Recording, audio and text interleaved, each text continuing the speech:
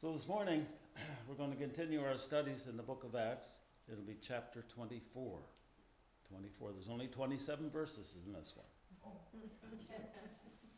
Enjoy. There's a lot there, and a lot of it ties in with all the songs we sang here this morning, too. Ties in here. So it's great. I titled this little part here, The Problem of Procrastination. Okay? And it ties in with our message too this morning with Felix, right? A farm boy accidentally overturned his wagon load of corn in the road. The farmer who lived nearby came to investigate. "Hey, Willis," he called out, "forget your troubles for a spell and come on in and have dinner with us. Then I'll help you to get the wagon up." "Well, that's mighty nice of you," Willis answered, "but I don't think Pa would like me to." Come on, son," the farmer insisted. "Well, okay," the boy finally agreed, "but Pa won't like it." And after a hearty meal, Willis thanked his host. "I feel a lot better now, but I just know Pa is going to be upset with me." "Don't be foolish," exclaimed his neighbor. "And by the way, where is he?" "He's under the wagon."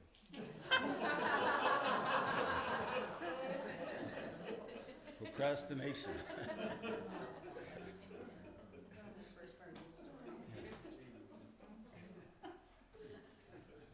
Okay, seriously. Previously, we have seen that Paul had been arrested in Jerusalem as a riot was about to break out in the temple courts. And he had made two unsuccessful attempts to pacify, to placate the Jews, and to testify to them of Jesus Christ. And they refused to listen. And now, after a plot against his life, he has been escorted under heavy guard to the province capital, Caesarea, on the coast. And there he will face the governor. In Acts 23, verse 33 says, "And when they came to Caesarea, and he had delivered a letter from the commander, Lysis, Lysis,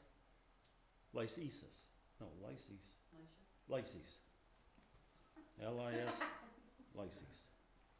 That's what it is. I have trouble sometimes, and when I know I'm going to have trouble, I do have trouble. Lysis, that's how you pronounce it.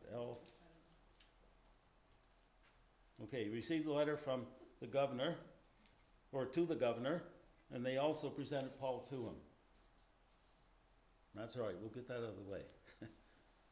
Now, the delivery of Paul to Caesarea marked the beginning of a 2-year imprisonment in that city. And during this period, he stated his case, and also the case for the Christian gospel to 2 provincial governors and a king, fulfilling one aspect of the Lord's prediction about his ministry.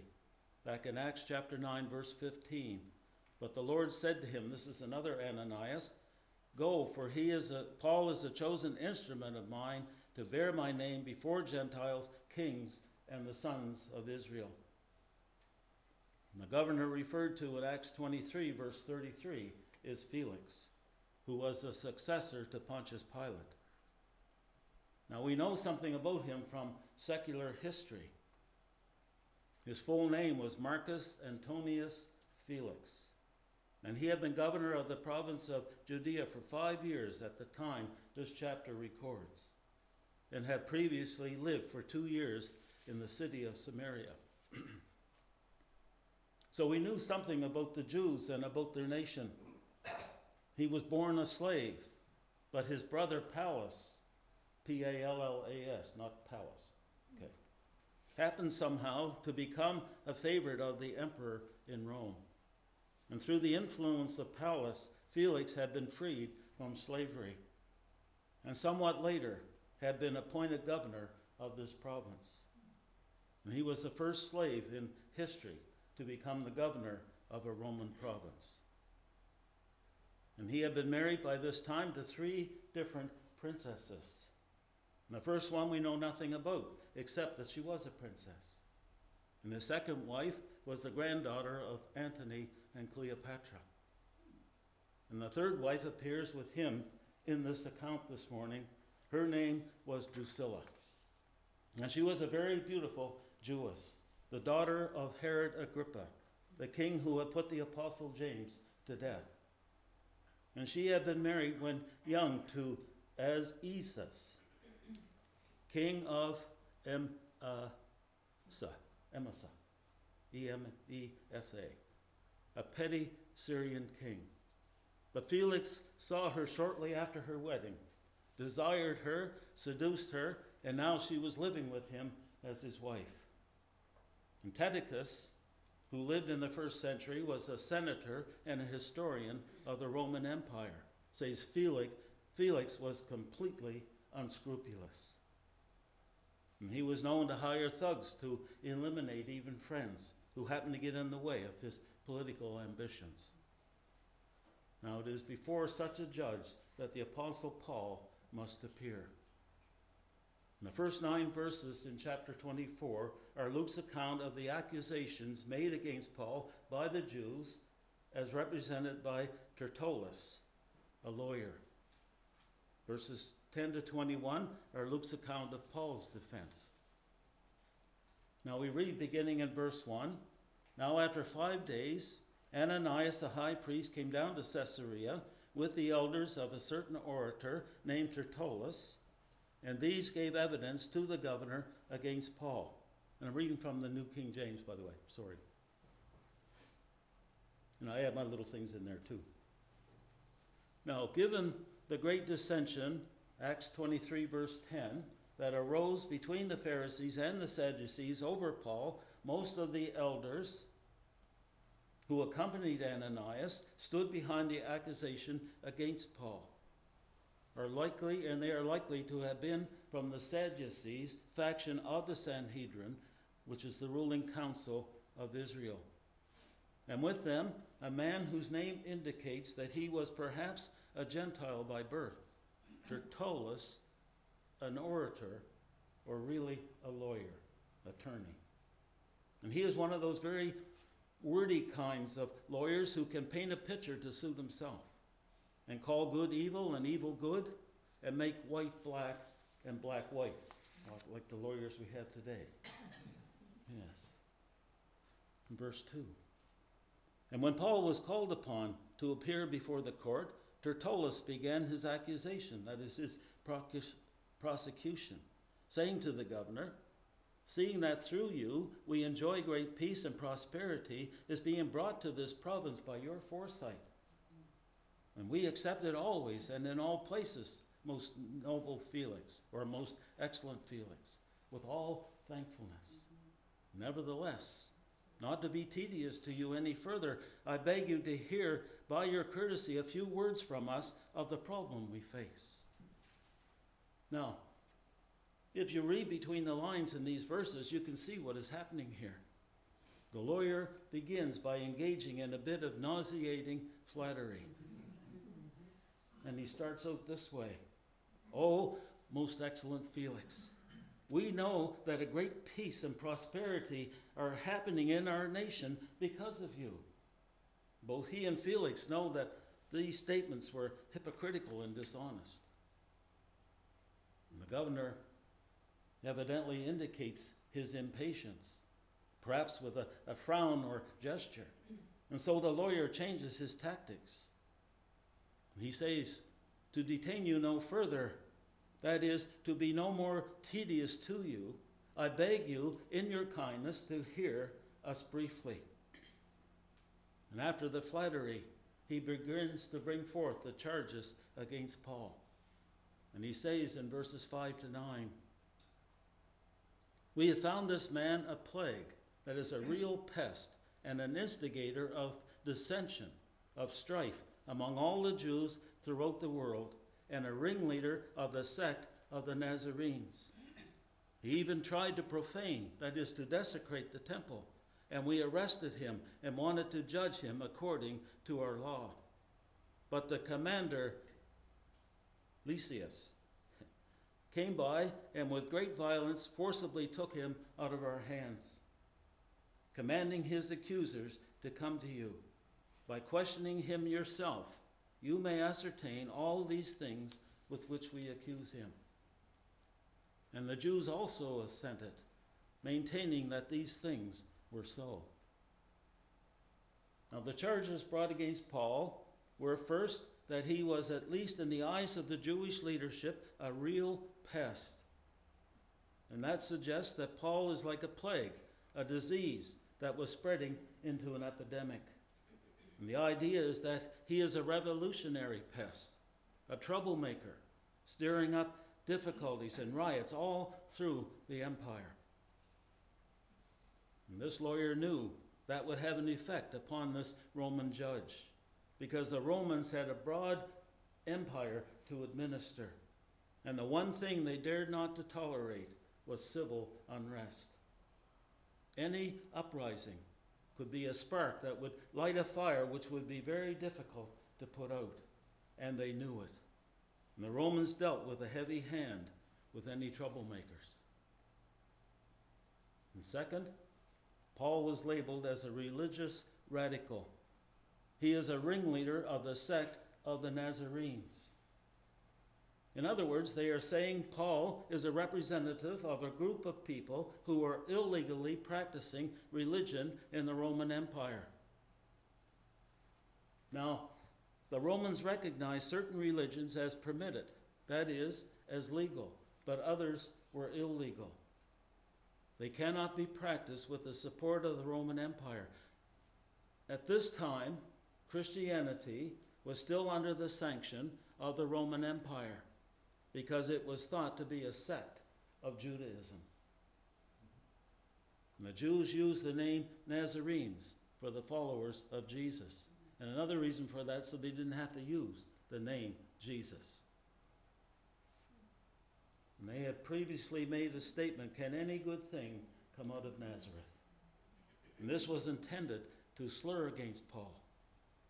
Their true complaint was that he was a follower of Jesus Christ of Nazareth, whom they hated. Tertullus then moved to the theological aspect of his charges.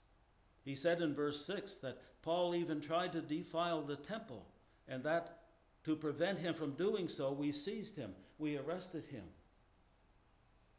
Now the original charge had been softened. Now the Sanhedrin was no longer claiming that Paul violated the temple, but that he tried to do so. And also the earlier reference to the Gentiles being in a forbidden part of the temple disappeared. Tertullus had to get around the fact that it couldn't be proven that Paul had defiled the temple. And he cleverly claimed the temple police had grabbed Paul before he could carry out his plan. And thus, if challenged on the fact that there were no witnesses to this supposed defilement, Tertullus could say that it was because it never took place. Now we, the readers, know the facts, and that Tertullus was putting his own spin on the situation. Paul had not attempted to defile the temple, nor had he done so accidentally. And neither was there an orderly arrest of Paul by the temple police, neither, as Tertullus tried to imply. A frantic mob had grabbed Paul and was trying to kill him, all on the basis of an unsubstantiated rumor. And that's Acts 21, verses 27 to 31. Tertullus ended his testimony by encouraging Felix to examine Paul, so that he will be able to learn the truth about all these charges we are bringing against him. Now this at first seems odd, as Paul was certainly not going to admit to something he had not done. But in ancient trials, examine often meant some form of beating or torture. And Tertullus perhaps hoped that Paul would incriminate himself in some way through the beating. And finally, having made these charges against Paul, all the Jews, that is, the Jewish party who had come with him, declared that Tertullus has presented the case fairly. All of the ones that came with him. Now the 9th commandment of the law says, do you know it? You shall not bear false witness. That's Exodus 20, verse 16. That did not deter these religious zealots, because the end they sought justified any means they could use. Now in verses 10 to 21, Paul defends himself. I'll begin verse 10. Then Paul, after the governor had nodded to him to speak, answered, "Inasmuch as I know that you have been for many years a judge of this nation, I do the more cheerfully answer for myself." Paul's introduction was short and truthful. He begins with the only nice statement an honest man could make about Felix. "I know you've been a judge over this nation for many years." And Felix had been in this province for 6 or 7 years, and in Galilee for a longer period of time. Now this was fact, not flattery. Paul was appealing to Felix's experience as governor of the province. And he had seen a number of violent acts that involved Jews. And Felix knew these Jews and the issues which were really at stake. And thus Paul could gladly state his case before this official. Against the charge of being a real pest, a revolutionary, a troublemaker, stirring up difficulties and riots all through the empire, Paul says in verses 11 to 13, "Because you may ascertain easily that it is no more than 12 days since I went up to Jerusalem to worship. And while there, they neither found me in the temple arguing with anyone, nor inciting to the crowd to riot, either in the synagogue or in the city. Nor can they prove to you the things of which they now accuse me." Paul explained that he only recently arrived in Jerusalem, having come there about 12 days ago after many years' absence. And he spent perhaps a week of this time as a prisoner, and he would have had little time to organize a riot. And he had come to Jerusalem to worship in the temple, not to cause trouble. And Paul flatly denied he had stirred up trouble. And Paul was saying his accusers were going on hearsay or even manufactured evidence. And these are no witnesses here to any, and there are no witnesses here to any charge being made. And suddenly, Paul said he was about to confess to something, but it was not a chargeable offense. Verse 14, "But this I confess to you, that according to the way," a title for the followers of Jesus, "which my detractors call a sect, so I worship the God of our fathers, the God of our ancestors." And the phrase God of our fathers was familiar to his accusers, and they would have known that Paul claimed to worship the same God they did. And Paul rightly claimed that his being a Christian did not mean he was violating the Holy Scriptures. And continuing in verse 14, Paul said, "I believe all things which are written in the writings of the law and the prophets." And the phrase law and the prophets was a well-known description of the Jewish Scriptures. And Paul was arguing that he and the followers of the way were within the spectrum of Judaism. They worshiped the same God as the Jews and accepted the teachings of the Hebrew Scriptures. And Paul continues saying in verse 15, "I have hope in God, which they themselves also accept, that there will be a resurrection of the dead, both of the just and the unjust." Paul says that he has hope in God. What hope? The hope of the resurrection. Now the Jews held this same hope. Apart from the Sadducees, a small minority, the Jews believed in a future life and judgment. And hence, even in this matter, Paul was not preaching a new, unknown, illegal doctrine, for Judaism was acknowledged by Roman law. The historian Josephus says the Sadducees were able to persuade none but the rich, and the Pharisees had the multitude on their side. And we mustn't lose sight of how differently from the Christians the Pharisees framed their beliefs in the resurrection. For the Pharisees, the resurrection of the just was a future event, with justification depended on an individual's personal commitment to keep the law. And for Paul, the pledge of a future resurrection had already occurred in the resurrection of Jesus Christ. An individual's personal zeal to keep God's ways was not relevant to the issue. All Christians, even after conversion, were subject to sin and fell short of the glory of God. And therefore, Christians had a different approach to salvation. They had to believe in Jesus as Savior, be baptized, and receive the Holy Spirit. And then, by Jesus living in them through the Spirit, they were accepted by God as righteous or holy. Christians live generally new lives according to God's will and ask for forgiveness when they sinned. Paul's belief in a resurrection was not a theory, but a life. And he says in verse 16, in view of this here refers to the way. He says, I myself always strive to have a conscience without offense toward God or men.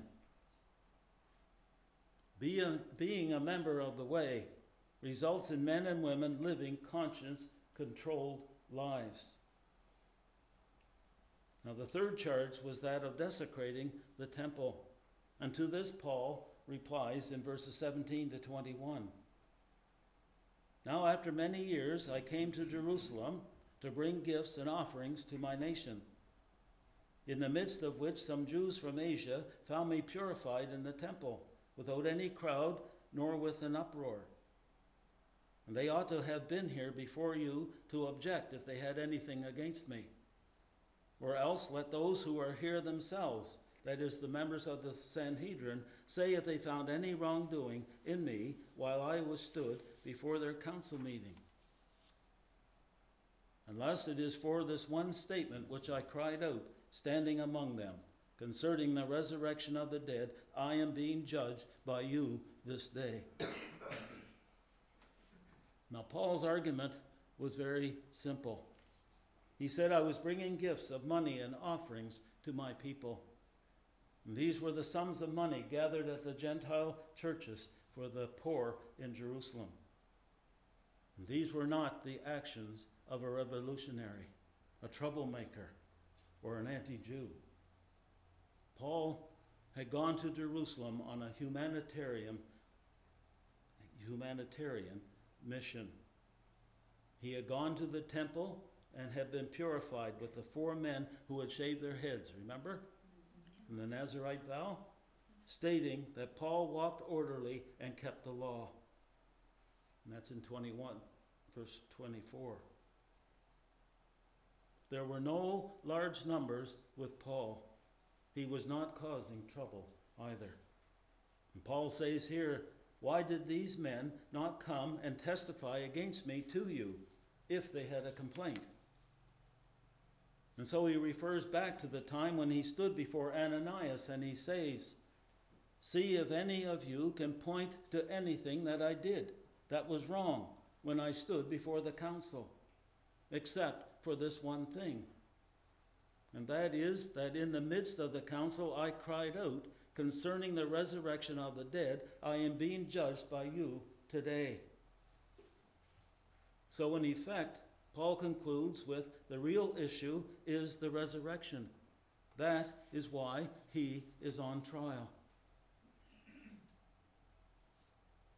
You want me to continue? Yeah. That's his defense there. Is that okay?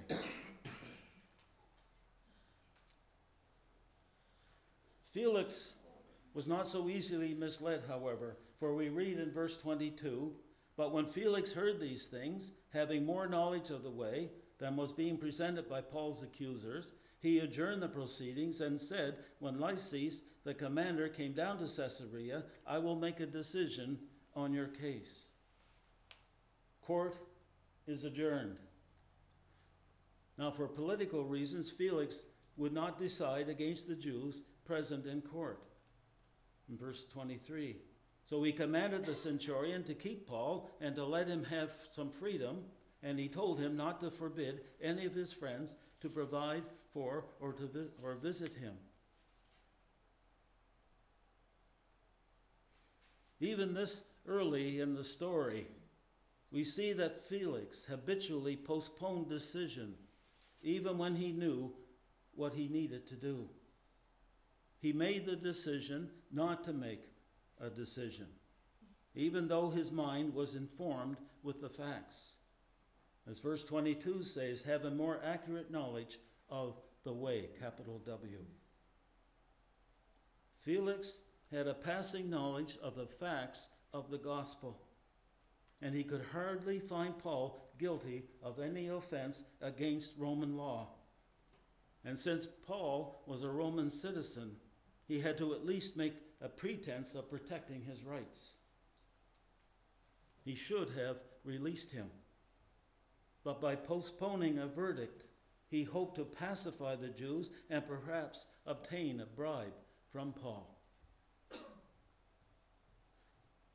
But perhaps to soothe his conscience somewhat, he commanded that Paul be given a considerable amount of freedom and that Paul's friends will be allowed to minister to him.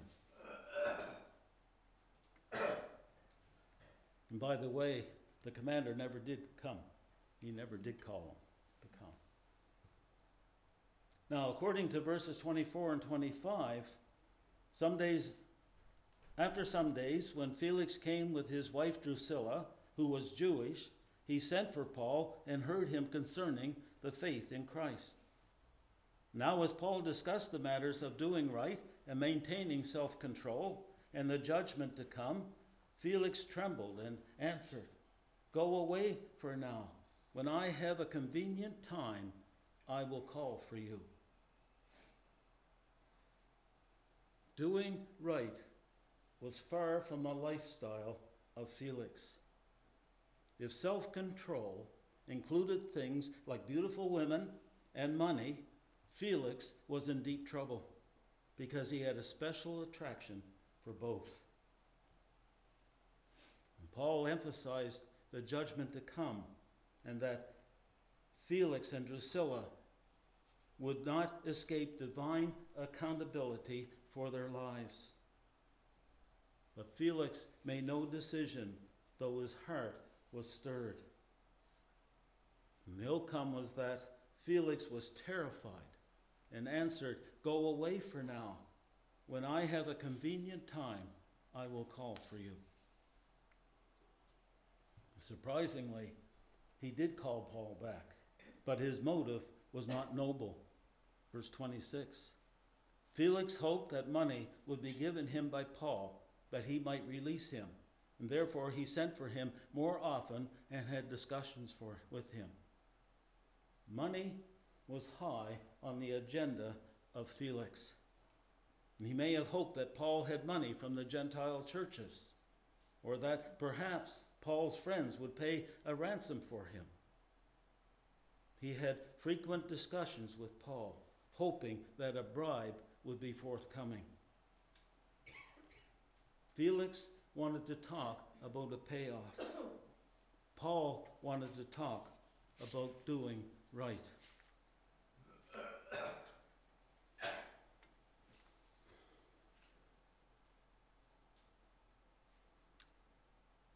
Get emotional sometimes. I don't know any words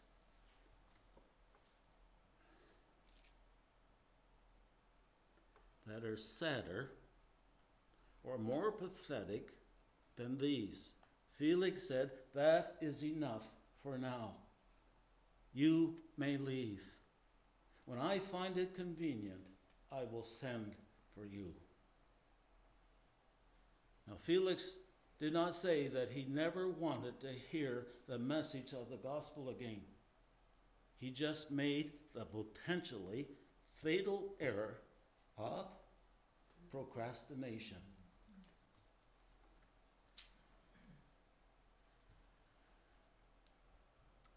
Felix displayed a foolish attitude in his failure to act on what he had heard.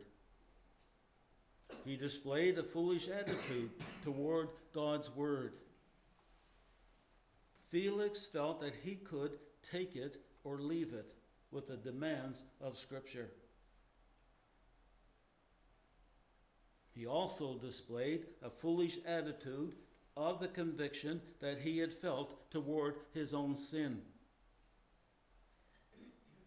And yet you will remember that Acts 17 verse 30 said that truly these times of ignorance God overlooked, but now commands all people everywhere to repent.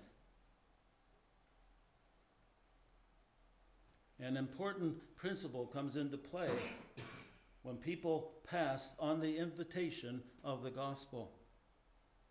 Although they may hear the gospel again, it will not have the same effect. Conviction passed over leaves a scar. And the next time it is heard, they are not so sensitive to the things of God. And although we are told in verse 26 that Felix frequently sent for Paul and talked with him often, there is no evidence that he ever trembled again. And that is the danger that people face when they are confronted with the reality of the claims of Christ and choose to do nothing. Their hearts are hardened, and it's hard to reach them. And verse 27 gives us the conclusion of the story. But after 2 years, Porcius Festus succeeded Felix, and Felix, wanting to do the Jews a favor, left Paul in chains. Okay, to be continued. I like that little saying. It's just like, sorry. Yes. Hang, Ross. I came here especially to hear the whole sermon. Well, you should have been here earlier. And I have to share this wonderful news. God has answered my prayer. After 30-some years of migraines, they went up to get treatment, and they have this, it's like Dr. Ho. It's called the TENS machine. Yeah, and I've tried it. I have not had a migraine since. All right, well, that's great. Great. Yes, yes. Good news. And that's another little thing that we were talking about here this morning, too, about waiting. Waiting. We want to do things. Well, this is my part of my prayer, right? We'll just get into it. Dear Lord, we thank you for the lesson that we've learned here this morning. We thank you for the Apostle Paul and the messages that he has written in his epistles that help us through life. And one of them, Lord, is the waiting. We wait for this and we wonder how long is it going to take for us to reach this destination or get rid of this migraine or whatever the disease or whatever the illness is. And we keep reaching out and we keep striving for it and keep going and never seem to get there. And sometimes we forget, Lord, that you are in control. You know what we need, and there's always a reason for what we go through. We just have to look to you. And so often in our lives, we tend to harden our hearts towards you in these ways that we don't rely on you or depend on you like we should. And so the time does seem long. But we need to know and to remember to be focused on you, that you love us, that you care for us, and that you are in control, and all things are possible through you. And help us, Lord, as we leave this place, as we go out, the lessons that we learned here today, to reach out to people that don't know you, and reach out in prayer for them. And there are a lot of people. We have friends, we have relatives, we have family that don't know you, Lord. And they have heard the message. And each time they've heard it and haven't done anything, they grow harder and harder, and it's harder to reach them. But prayer is the answer. And it may take a lifetime. It may take years. It's hard to know. But never give up. We will never give up. The Holy Spirit is in us. The Holy Spirit is in us. And as a church, we're a loving church. We're a praying church. We're a caring church. And I thank you for each one here this morning, Lord, that we're like family. And we are family because we're brothers and sisters in Christ. And one day, when he comes, we're going to go home with him in heaven. Man, can't even imagine what it's like. And the songs that we sang this morning, Lord, were just wonderful. It all led up to this message here this morning. And help us, Lord, as we do leave, to not to procrastinate. That's an awful word. It's an awful word. To put off today what you can do tomorrow. Because tomorrow may never come. And help us, Lord, in our daily lives, and help us to show other people, even if we can't talk to them, that they know that we're different. And we are different, Lord, because we're created in your image. And so are they. They just don't know you. And help us to have a burden in our hearts for the lost, Lord. In Jesus' name we pray. Amen.